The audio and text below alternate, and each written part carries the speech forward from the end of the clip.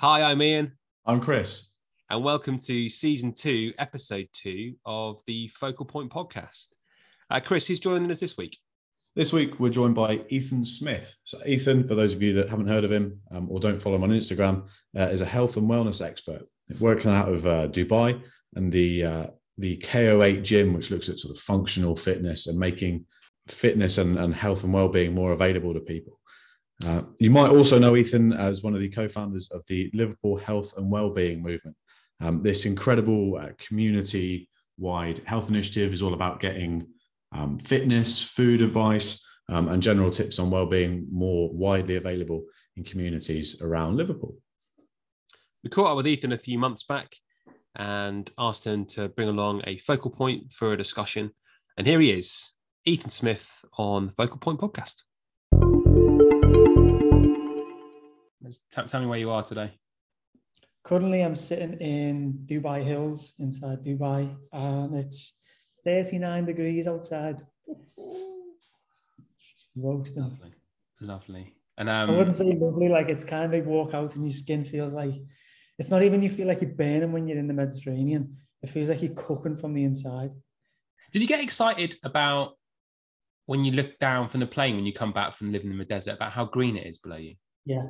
So I went home recently in June and I hadn't been home since October. So I've been here however many months. And I had to go to Spain first. So I went to Mallorca. And when I was landing in, I was driving to where I was staying. I was just looking at all the just natural trees. So where I live, there's a park over the road, but it's so perfectly placed. Mm-hmm. It's nice to walk around, don't get me wrong, but it's like you feel like you're in a video game.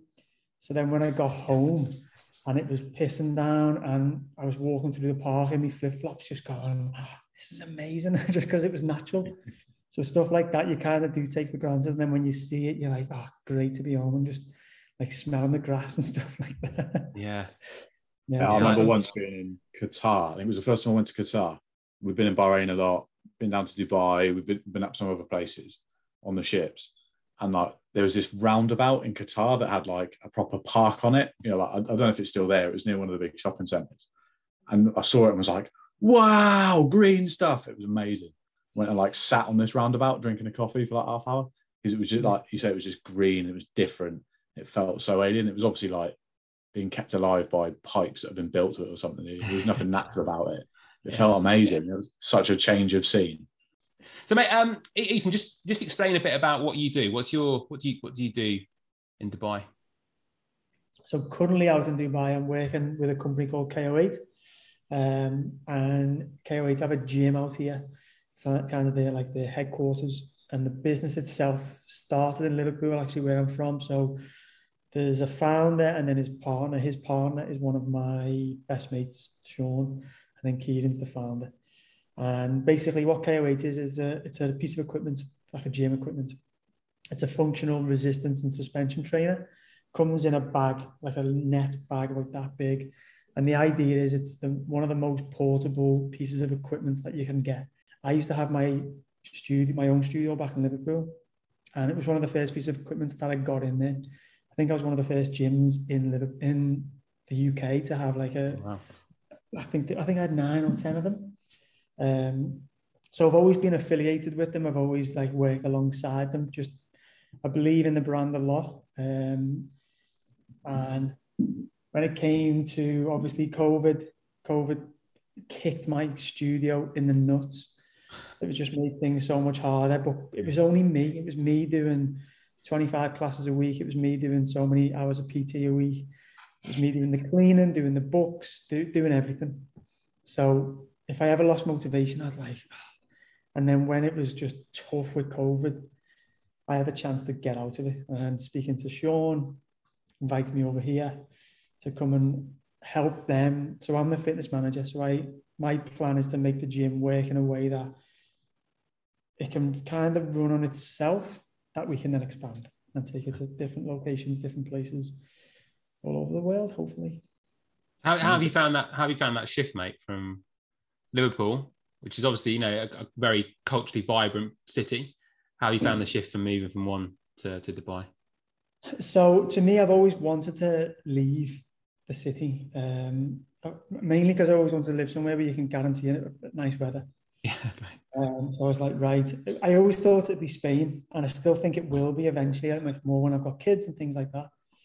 So coming here, it's just the biggest thing I realized was Liverpool is like a bubble, that everyone is kind of doing the same thing. And if you're not doing what everyone else is doing, you kind of push to the side. So my style of training is all about educating people to learn how to move properly, and in a way that I used to say to people knew that started. What I want to teach you in a way that if I died tomorrow, you'd be able to continue your training. And it wouldn't be so much, oh, well, Ethan told me to do this. It'd be, Ethan taught me this, this, and this. And someone said to me once, why didn't you just say if I moved away, not if you died? I went, well, it's a bit more dramatic, isn't it? So that was my style of training. Anyway, so moving out here, the best thing that I picked up straight away was working with a team. So the team here is great. All different people from kind of different parts of the world. But it's been a breath of fresh air in Dubai because everyone's so forward thinking and so fast paced that just opportunities just come up and people just want to drive forward and do something different or something new or be ahead of the next competitor and stuff like that. So it's been enjoyable being part of that. Can I cycle back to something you said? I'm really interested. You said that you really believe in the brand. I'm always interested in like why people like forge connections with brands and things. I'd love to know what is it about the brand that makes you so like, you know, invested in it and has you believing in it? I think to start, I know the two owners really well, so that makes you kind of be a little bit biased towards it, yeah. But then using the product so much, in terms of one, I've seen the product develop, so a couple of things that have been changed over it, which have made it better. But then my personal use with it. So if I ever go on holiday, even if I know there's a gym close by, I'll still take a KO8, just because I know you can get a quick workout in.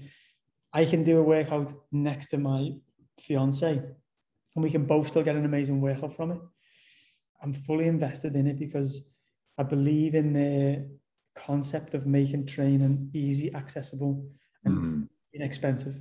That easy accessibility makes it available to people as well, right? If it's inexpensive and gives people access to ability to get fitter and get stronger, that sounds important, you know. And I think it chimes quite a lot with what you're talking about. You want to tell people like how to do it, and then they can just do it rather than, you know, telling them what to do over and over again. That's it. It's the education side to it as well, and that's another thing KO8 have is they have a course where you can learn to become KO8 certified. It's mainly for trainers, so then you can teach somebody else how to use it. But again, it's just about that education of the more you can know about it, the more you can teach about it, and the more you can teach, the more people you can help, essentially. What made you get into this line of work? With me, like it started with, I always wanted my own business. Mainly going back to school, seeing my dad constantly working. My mum stopped working when we were kids when we were born, because she said, right, I want to just bring the kids up, because I've got my brother's 15 months older and my sister's 18 months older than him. So we're close in age. At one point, my mum had 3 kids under the age of 3. So she didn't work. So it was constantly seeing like my dad going to work, having to do foreigners on the weekend as a joiner, carpenter. He was working hard basically for somebody else.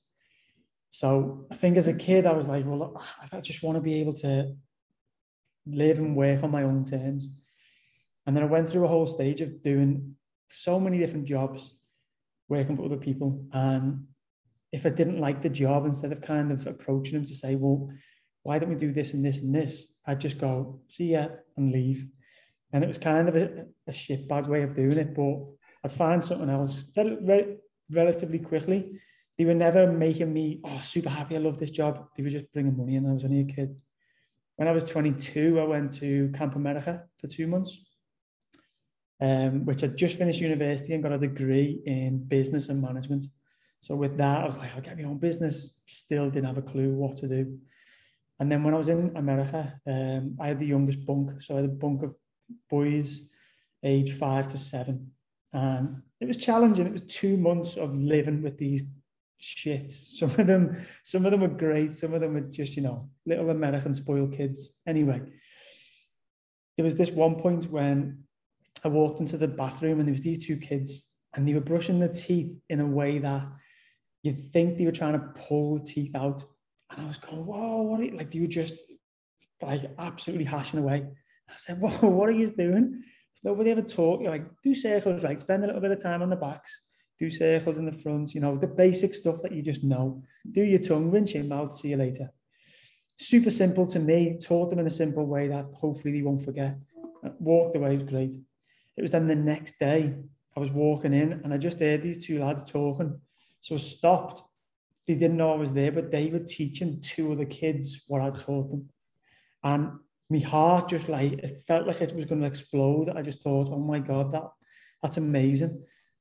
And then it kind of clicked then that I wanted to just be able to do something that I could teach somebody or anybody, something so simple that it'll make their life better, but simple enough that they can teach somebody else. I used to be quite, not negative, but I used to be short-tempered and things would piss me off quite easy. Mainly my brother. He'd wind me up very easy and he'd piss me off. So if you listen, Jack, thanks for that.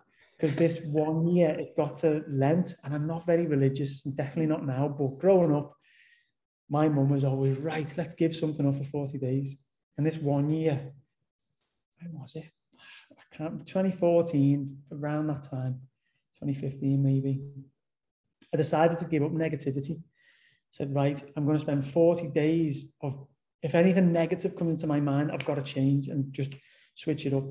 So every day I'd go onto Facebook, like it was like a thing at the time. There was no Instagram, that kind of stuff. And I'd write a status of something positive that had happened, which when I've done the research now, I'm being more mindful. It's a form of meditation, all that kind of thing that comes with it. And it's also manifestation, which I strongly believe in now, but at the time I didn't know, I didn't have a clue what it was. During them 40 days, I went to look at a place and I signed the lease for my own studio.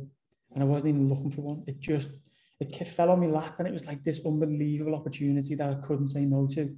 Again, didn't have a lot of money, but I had a lot of help and people that wanted to come and help me set it up. And when I say help, I mean like help me paint the walls and sort the equipment, all that kind of stuff. So it was 4 years of having my own place and it was amazing. Absolutely loved it. Because it was mine and I could work on my own terms and do what I wanted to do. And the business that I then set up with my brother, who, because I'd give up negativity, I was fine and I could deal with him. He didn't wind me up as much then. So we started another business where we'd go into schools, and it's mainly started because we got a niece and nephew. My sister's got 2 kids. At the time, we're 4 and 3, and they're only 11 months apart. And they'd see us eating an avocado and they'd go, what's that? And they'd love it. I didn't know what an avocado was until I was about 19. And these are kids going, oh, I love it. So I was thinking, when I was a kid, no one ever told me about nutrition, nothing. No one ever taught me about the benefits of moving. No one ever taught me anything to do with mental health because it weren't an issue, but it weren't a subject. The Coke, and my mum was quite good in terms of, we weren't allowed fizzy drinks or Coca-Cola or Cocoa Pops unless it was Christmas. But that was like a proper rule in our house. Every Christmas morning, bowl of Cocoa Pops, fantastic. But it made us appreciate that we didn't need them. We didn't always want it. Whereas a lot of kids just drink it all the time. So we then ended up writing a program where we went into schools and taught the kids on like a 3-part series of movement, nutrition, and mental health. And it was so rewarding to see these kids learning just like, honestly, the pure basics. It was year 6 is what we started. So they're like 10, 11 years old. No, like 9 or 10.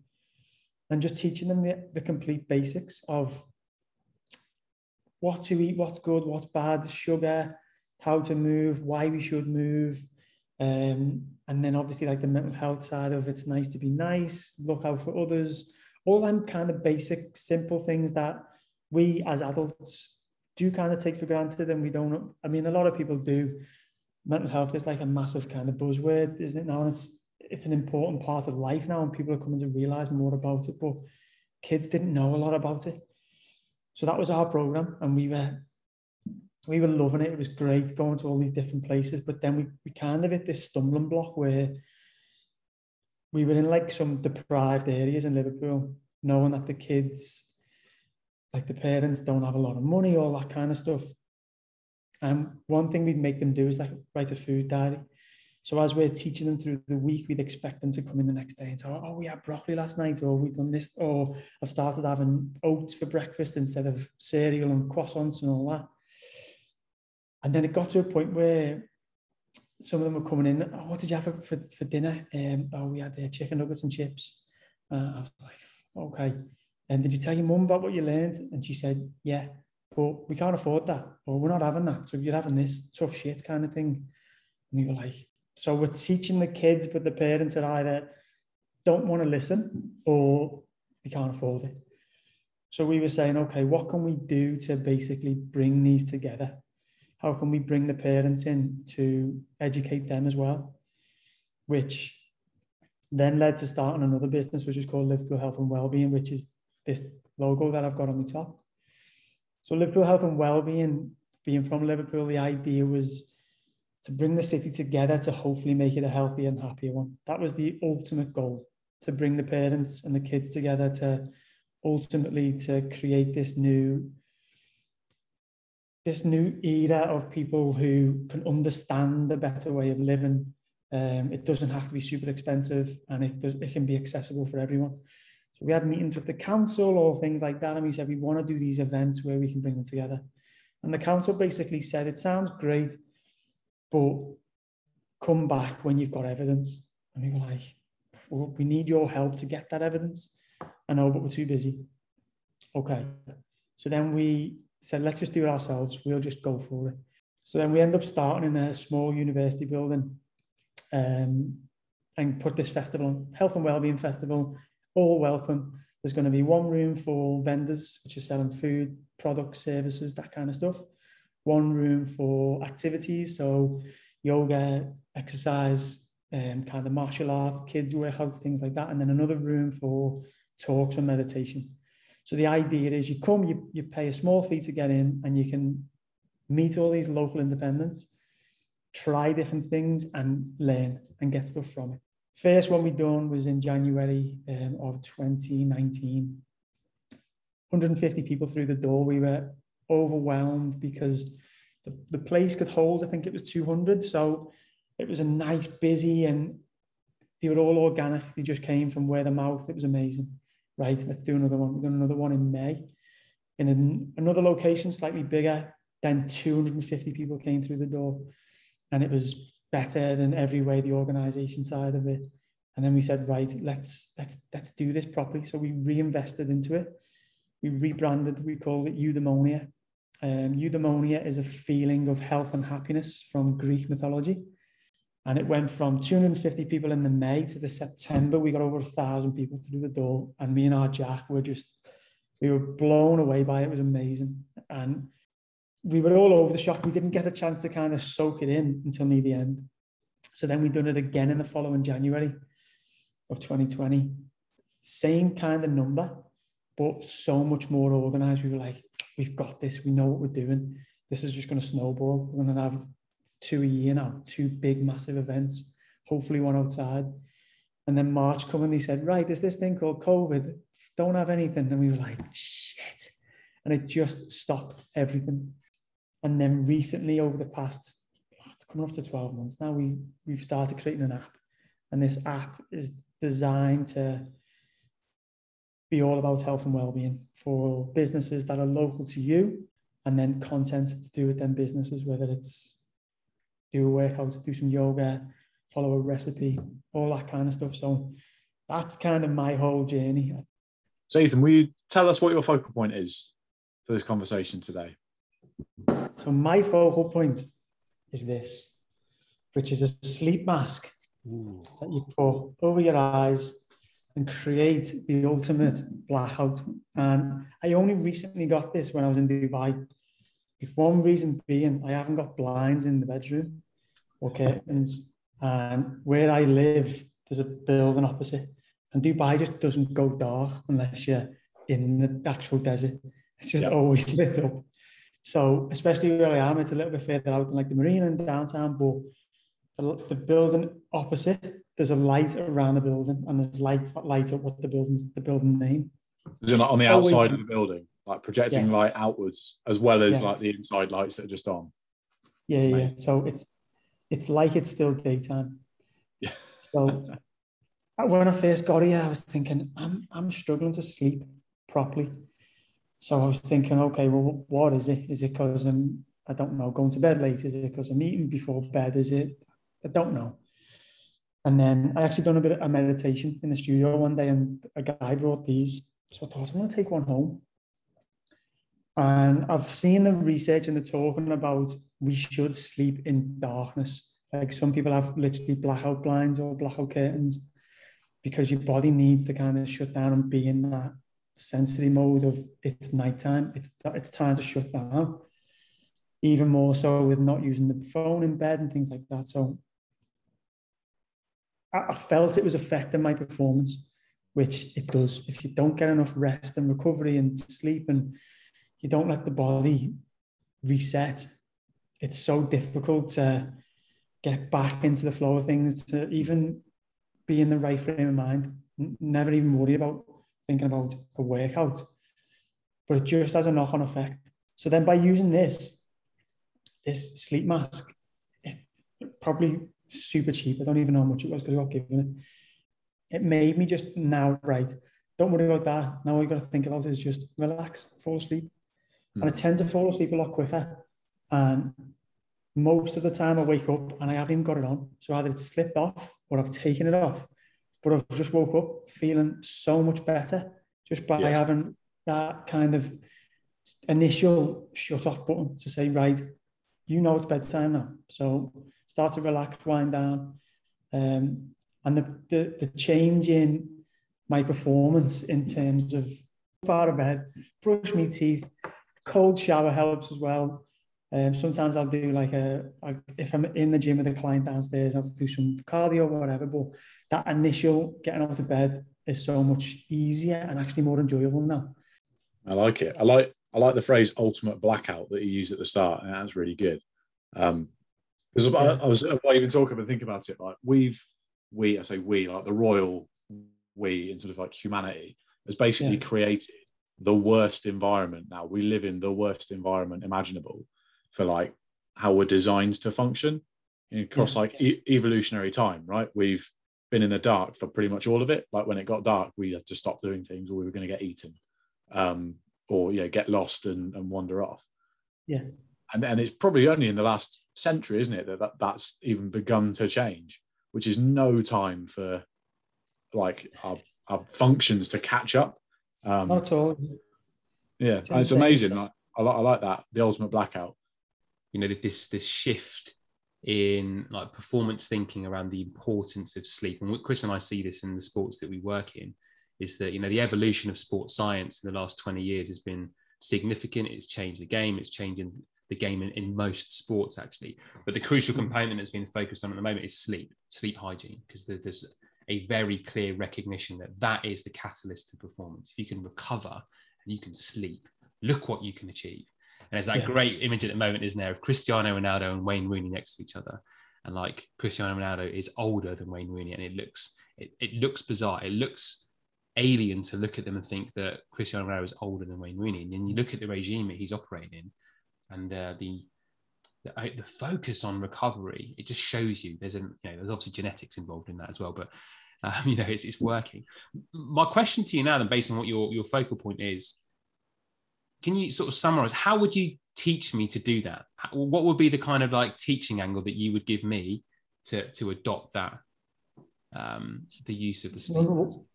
Number one is to get one. Okay. That's the first part of it. Yeah, fair enough. Yeah, get one. Yeah.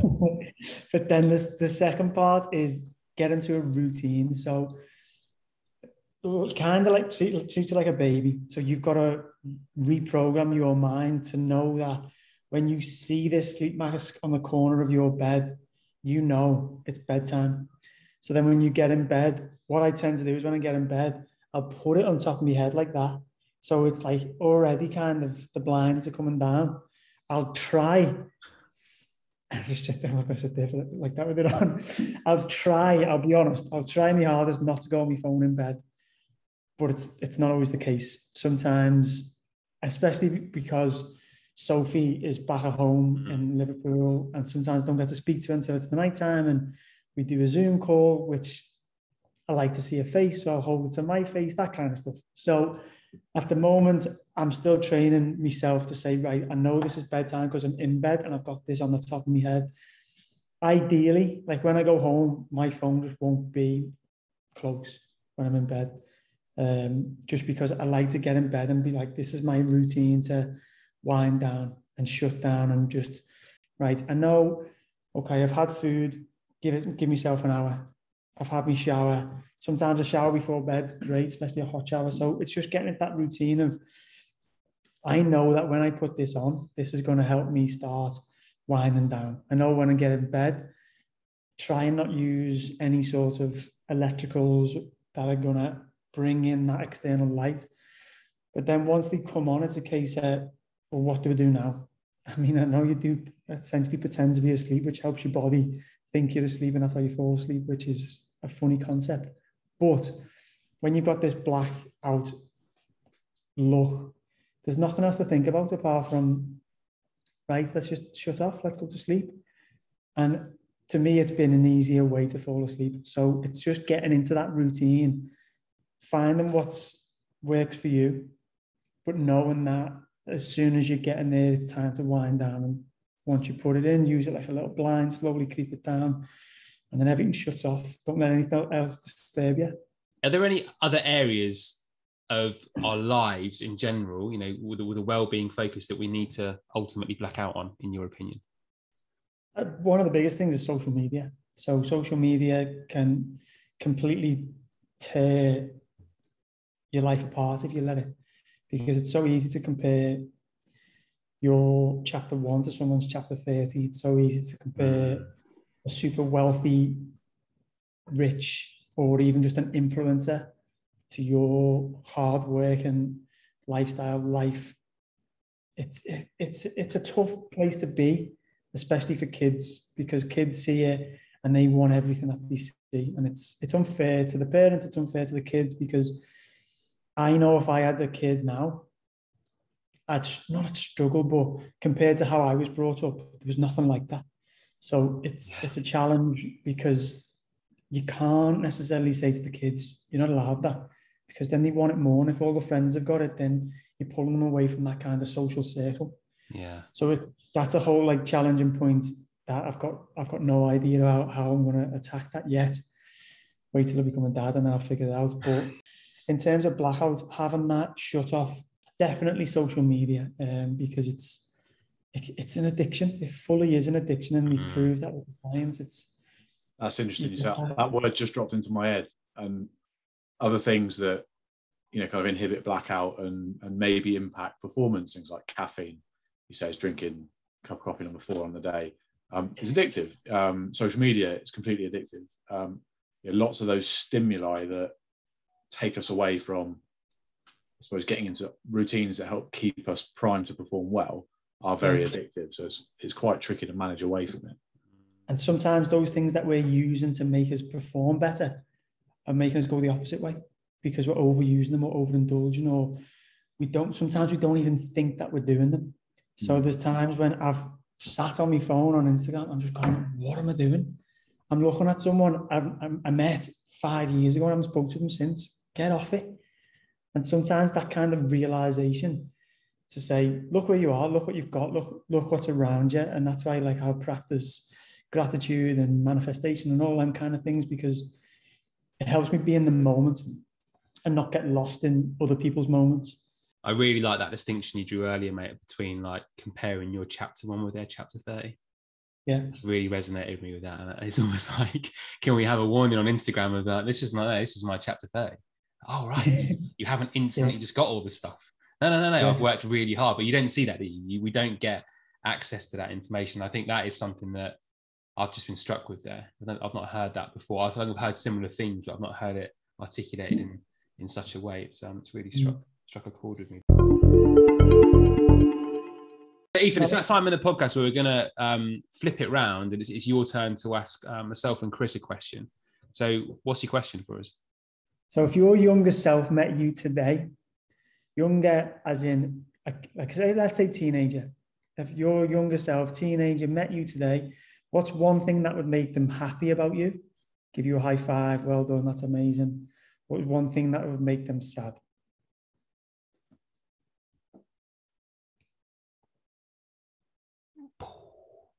We've had some deep questions on this, but like that's kind of like submarine level deep. We're going to there. Well, while you think of it, I'll answer the question. So my younger self, I think they'd be happy that I've kind of done what I've wanted to do, and I've been able to help a lot of people. I've been able to kind of give back and be that kind of educational person that people can lean to help them out. And also that I've stayed with Sophie. And Sophie, like I met Sophie when I was 15 and we're childhood sweethearts. So I think that's the things that would really make them happy. I think one thing that would make them sad would be that sometimes I struggle to go for it and do what I think is best. Sometimes I look for other people's opinions too much. Sometimes I get caught up in what other people think. But ultimately, when I do what I want to do, most of the time it works out to be the best option. So I think that's what they'd be happy and what they'd be sad about. Yeah, I can answer it. I think, and it's quite good to do it on the spot, actually, not overanalyze it and just go with almost like instinct. So what you feel? What would make them happy? I think what would make my younger self, my teenage self happy is that I took risks and I traveled. You know, I always wanted to see parts of the world. I always wanted to travel, and I've done that. And I think my younger self would be like, yeah, well done, mate. That was good. We wanted to do that when we were at school and we've done it. Well done. What would I be sad about? I'd probably be sad that I maybe didn't push myself as much, but I think that's I think a lot of people when they reflect would go, did I push myself as hard as I could have done? I think that's quite a normal thing to be sad about. And we always had that lens. An actual thing they'd be sad about, I probably haven't spent enough time with my family. You know, the choices I've made, and I'm not talking about my immediate family, like wife and kids, but even they've been affected by it. The choices I've made in taking those risks have taken me away from my family. And I think they would feel sad about that. Because I certainly feel sad about that now that I've missed some of those moments. And that's something that's sad. Okay, I like that. Chris? Yeah, that is good. Yeah, submarine deep, by the way, is an amazing phrase. It's deeper than fossilized whale shit. I think I found this quite hard because I started thinking like, well, what was I like as a teenager, and tried to put myself back in teenage me's brain, and it was pretty addled at times and quite distracted. I think teenage me would be happy that I did sort of back myself to go and have some of the adventures I'd always sort of thought I would like, but maybe was still a little bit reluctant to kind of take the step and do it. And that while doing it, and while going through lots of different environments, the military's part of it, but it's not the only part of it. So I think I've managed to sort of stay quite. I almost don't want to use the phrase because it sounds terrible, but like I've stayed quite like honest about like who I was in that. I didn't feel the need to like be the caricature of an officer in the military. I didn't feel the need to like completely change, bits of how I think and express and things to kind of suit the environment. I think he'd be quite pleased with that, because I think young me would probably have seen that as a bit of a risk. I think he'd be sad about the fact that like I've having come out the other side of some of that and having some new adventures and things now, he'd be sad that it still takes me a little while to get comfortable. I think he'd hope I'll be over that by now. That sort of itchy feet, like, okay, there's other things I could be doing. What's next? He'd probably be a bit sad that I haven't quite slowed that down yet. Yeah, Ethan, it's an absolute pleasure to have you join us from Dubai and to share your insight and your story. There's some really, I think, important like sound bites and lessons. So you talked about wanting to be a teacher, and I think you've taught me a fair bit in the last hour or so we've been talking. So, mate, thank you for joining us on what is your weekend. We appreciate you giving us that time. Yeah, no one. It's been amazing. Thank you very much for having me. Thanks for coming on. Well, mate, I'll tell you what, I'd like to get out to Dubai. I'm jealous. I'm jealous of the weather that Ethan has got, but there's something that is sticking out from that discussion really clearly to me. And I think it's something I see people do time and time again. And it is a great watch out, really, is that comparison of your chapter 1 to someone's chapter 30. Nice. I've definitely been guilty of that. And use a lot of energy looking at someone's achievements and wondering if I'll ever get there, and realizing that a lot of stuff has gone before that isn't clear. And I think that's a really good point that Ethan's raised, that I want people to take away. Mm-hmm. Everything should come with a disclaimer. This is this is chapter 30. This is chapter 2. Yeah, like, when you got to declare now when you're advertising something, there should be a declaration of how many iterations you've been through to get to this point. Like that a lot. Mate, I think the idea of like consistency with all this stuff kind of rang through a lot of what you said. The idea of like binge recovery. We're really good at working ourselves into oblivion, right down to the bone, and then taking the time to recover properly. As opposed to just doing it all the time, so it becomes sustainable. I like that a lot, but I think the bit that really sticks out for me is things that seem really simple to you or me or whoever still need to be taught at some point. You still have to impart knowledge. Someone still has to acquire the skill, and I think it's really easy to forget that, especially in the environments we look at. If you're already in a team or in a group or a business that's performing pretty well, or to quite a high standard, you get new people coming into that organization, the assumption is that their knowledge and skill levels are going to be as high as yours, or as high as those around you. And I think challenging that assumption, and actually making the assumption that people are going to need some help, they are going to need to be taught, they are going to need to learn, is a better assumption to start with, right? Because then you actually teach them properly. You create an environment where they can learn. You create an environment where they can put their hand up and say they don't know. Reminds me a bit of Kitty's episode in season 1, actually. But I thought that was really good point. Yeah. Lots to think about, lots to take away. So that's it. That's episode 2. Episode 3 will be out in a couple of weeks' time. Please listen back to the previous episodes in season 1. Share if you can with people that you think will find the focal point interesting, and as always, please leave comments or questions to us on anywhere where you see us sharing the focal point.